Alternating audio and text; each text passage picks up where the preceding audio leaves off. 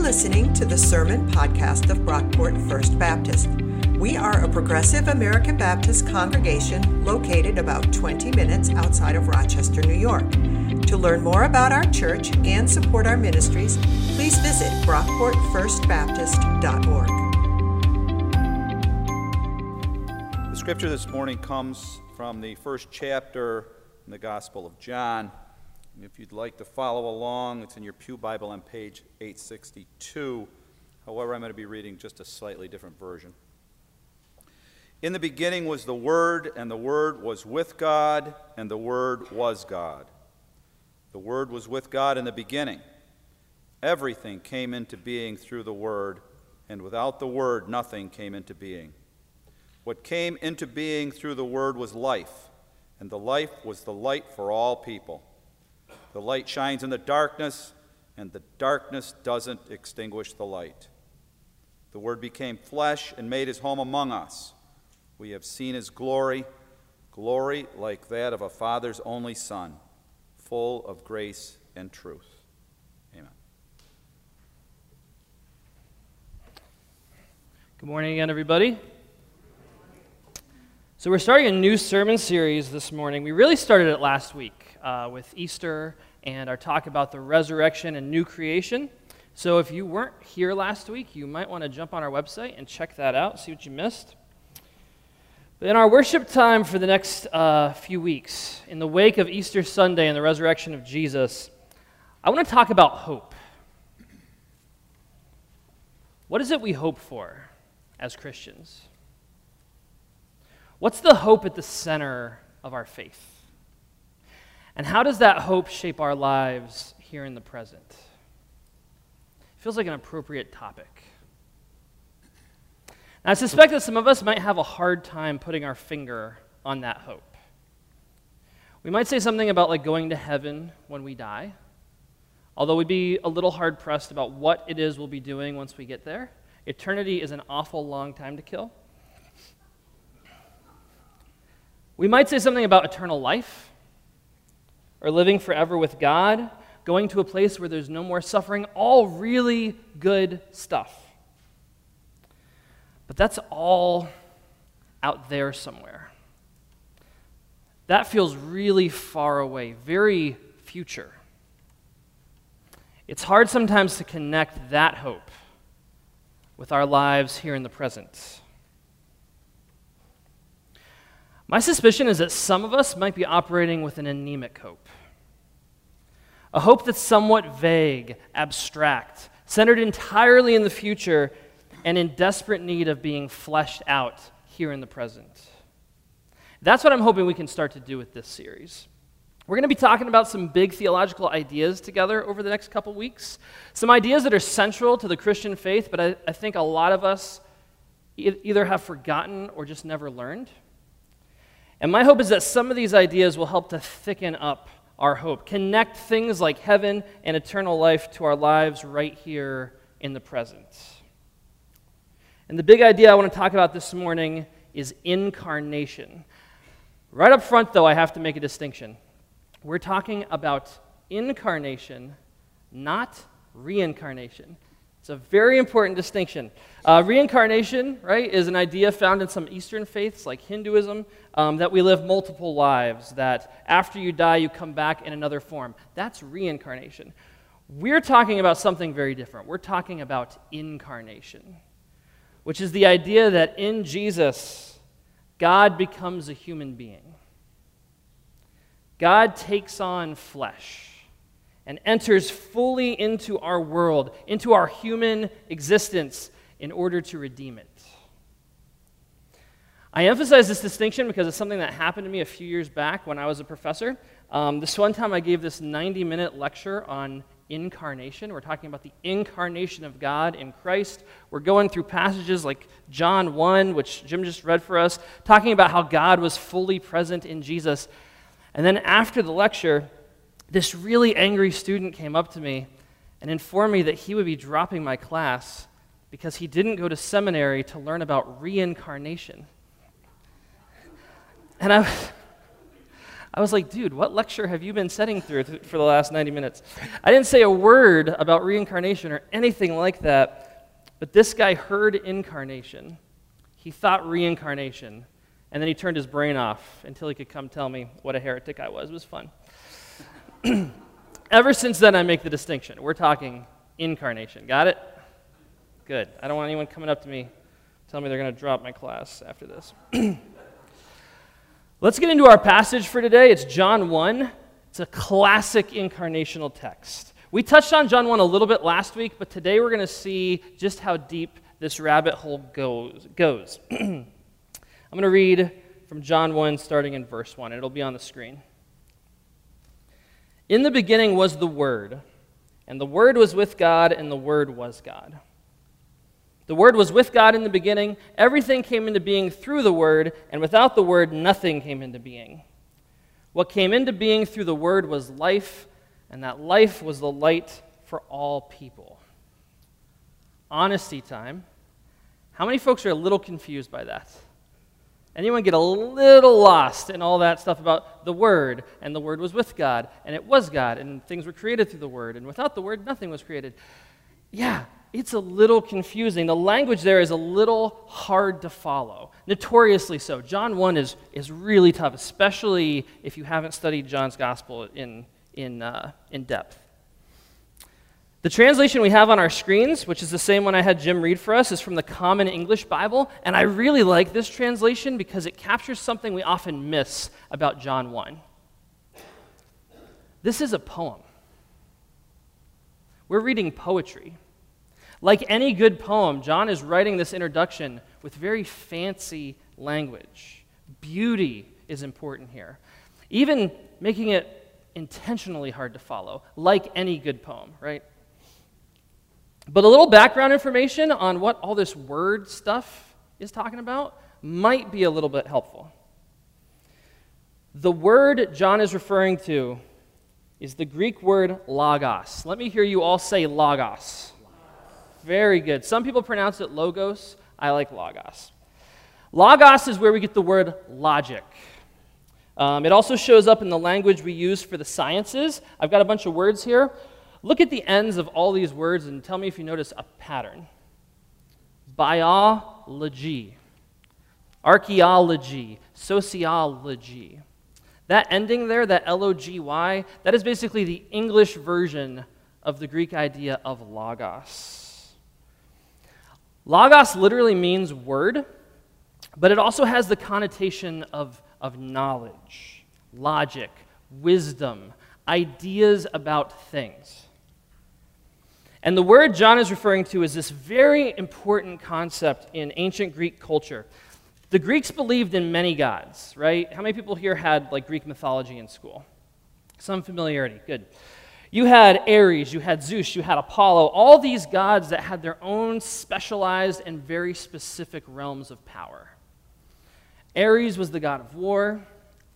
Zeus was the god of like throwing lightning bolts or something like that, right? I did not take mythology. But they all had very, very specific and very narrow realms in which these gods operated. None of the Greek gods could really be considered the underlying power of the universe. So if the gods aren't the ultimate power of the universe, then what is? The Greeks would have said the word. Logos. Logic for them was the ultimate power of the universe. Logos is what makes up, up, and down, down. Logos is why triangles have three sides. It's why 2 + 2 = 4. It's the difference between left and right. Logos, the word, logic. That's what put the gods on Mount Olympus to begin with. We following this so far? Okay, good. Greek philosophy gets a little abstract. I got to make sure you're still with me. The word John is referring to is a very ancient way to talk about the ultimate power of the universe, the thing that holds everything else together. Let's read John 1 one more time. See if it helps. In the beginning was the Word. The Word was with God, and the Word was God. The Word was with God in the beginning. Everything came into being through the Word. And without the Word, nothing came into being. What came into being through the Word was life, and the life was the light for all people. Does that make a bit more sense now? I see nodding. That's good. Yeah. It's helpful to know what John is actually talking about, this idea of the Word, which he is connecting with Christ. Now, in this poem, John makes two really revolutionary moves. The first is he basically says to his audience, you know that ultimate power of the universe you're always talking about? That thing that's higher even than your gods? Yeah, we just call that God. That's the first move, which we could probably preach a whole sermon series on that, right? I could probably riff on that for a few weeks. But it's the second revolutionary idea John brings in here that I really want to focus on today. But first, there's one other thing you have to know about the Word, about logos. It has an opposite. There is another reality in the universe that the Greeks viewed as the polar opposite of logos, a yin to the word's yang, if you will. That reality was called sarx. Let me hear you all say sarx. Sarx. It sounds harsh, doesn't it? Sarx. It's got an X in it. Sarx is where we get the word sarcophagus, sarcophagus, right, which is like a box for dead stuff. If logos is life, sarx is death. If logos is pure, perfect, ideal, unchanging, then sarx is broken, dirty, wasting away. If logos is eternal, sarx is temporary. You don't combine the two. You would never bring together logos and sarx. They are not compatible. And the literal translation of sarx is flesh. The Word became flesh and dwelled among us. Now there is a revolutionary idea. There's an idea that could turn the world on its head. In John's day, the very thought of Word becoming flesh, logos intermingling with sarx, that would have been offensive. Like in the wrong circles, that could have gotten you beat up to suggest something like that. You see, for a Greek audience, logos is where it's at. The realm of ideas, reason, the immaterial, that's where the action is. That's where true religion, true spirituality lies, with logos. But this world, this physical, fleshly existence of ours, well, that's flesh. That's passing away. That's the least spiritual thing you could think of. It's the furthest from logos you could possibly get. You see, the goal in Greek religion, which was the predominant religion of the day, the hope of the Greeks was to escape, was to break free of this messy, dirty, earthly life and go somewhere else. A home in the clouds where we can all be ghosts together, where we can float around, play harps, and debate philosophy for all eternity. Right?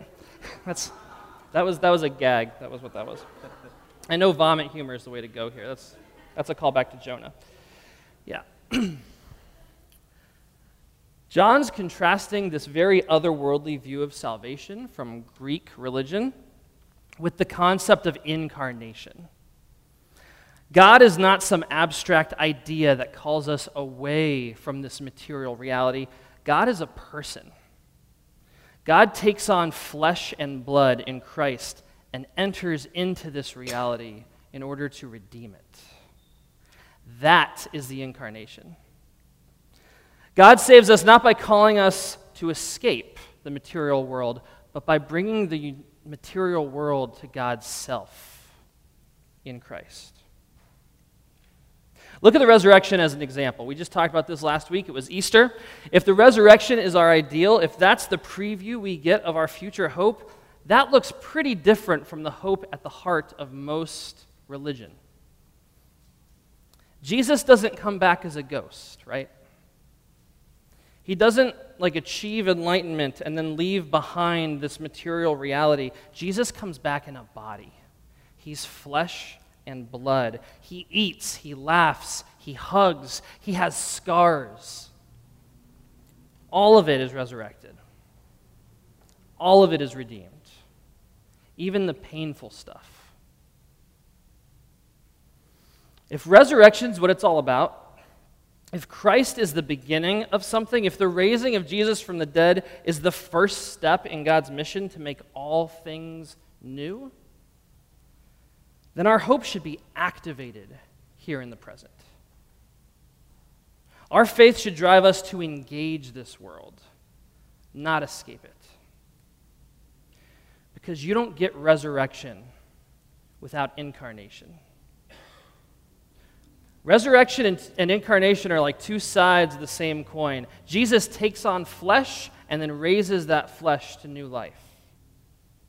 God enters into the world and then redeems it. It's a two-step process. Step 1, enter in. Step 2, redeem. Incarnation and resurrection. You can't have one without the other. I suspect that some of us have a hope that would be more at home in ancient Greek religion than in the incarnational way of Jesus. We want God to get us out of here, when the goal should actually be to bring God here. Just look at the language Jesus uses with his disciples. It's very eye-opening. He tells them that the kingdom of heaven is among you. The kingdom of heaven is within you. That's incarnational language. Wherever 2 or 3 are gathered, I am with them. When you pray, ask for God's kingdom to come on earth as it is in heaven. Jesus is the Word of God, the Logos made flesh. And he uses incarnational language with his disciples because he wants them to continue the work of incarnation. The church, you, me, all of us, we are called to be the very presence of God in creation. That sounds radical, but that is all over the New Testament. In 1 Peter, Christians are called living stones in the temple of God, a kingdom of priests sent to sanctify the world. Paul calls us ambassadors of reconciliation, living temples of the Holy Spirit, the body of Christ. These aren't just metaphors. They're a call to action. Jesus enters into creation, bringing God's presence to bear on our present reality, and we are called to do likewise. So let me ask, where does your hope direct you? Does your hope call you out of this world, or does it drive you to engage?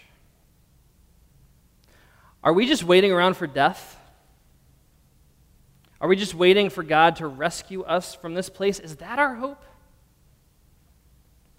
Or is our hope centered on manifesting the love and presence of God right here and now?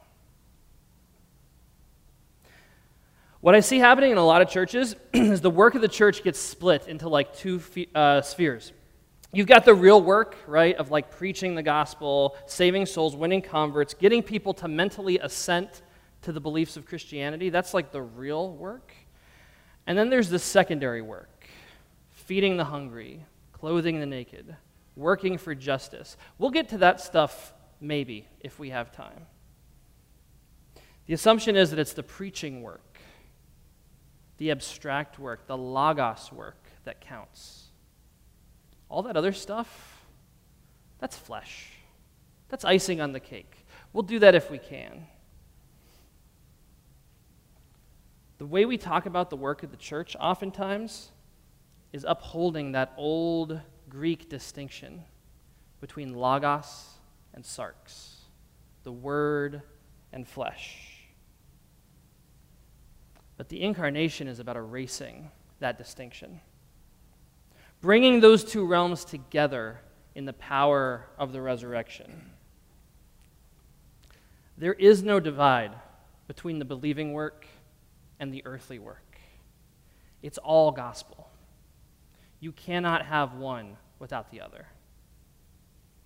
When you share with a friend about the hope you found in Christ, how God invites all of us to follow Jesus, that's gospel.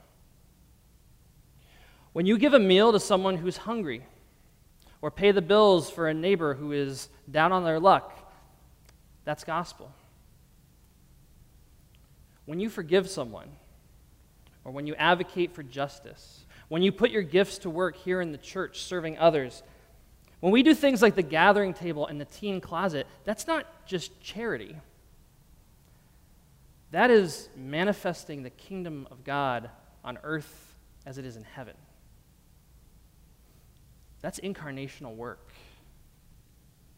That's resurrection work. And it's all gospel. So what do we hope for? We've been looking at these opening lines of John's gospel this morning. But at the end of his life, John was given a vision of the Christian hope. John got a sneak peek of the future toward which God is calling the world. And it's pretty eye-opening, actually. It's not a vision of people floating around on clouds somewhere else. It's not a vision of escaping earth to live in heaven. It's a vision of heaven coming here. I'm going to read from the book of Revelation, chapter 21, starting at verse 1. That'll be on your screens. These are John's words. Then I saw a new heaven and a new earth. For the first heaven and the first earth had passed away, and the sea was no more. The realm separating heaven and earth was no more. And I saw the holy city, the New Jerusalem, coming down out of heaven from God, prepared as a bride adorned for her husband. And I heard a loud voice from the throne saying, "Look, the home of God is among mortals. God will dwell with them, they will be his people, and God himself will be with them. He will wipe every tear from their eyes. Death will be no more. Mourning and crying and pain will be no more, for the first things have passed away." And the one who was seated on the throne said, "Look, behold, I am making all things new." That is our hope. That's the hope Jesus began with his life, death, and resurrection. And our mission as an incarnational people is to go and do likewise. Let's pray.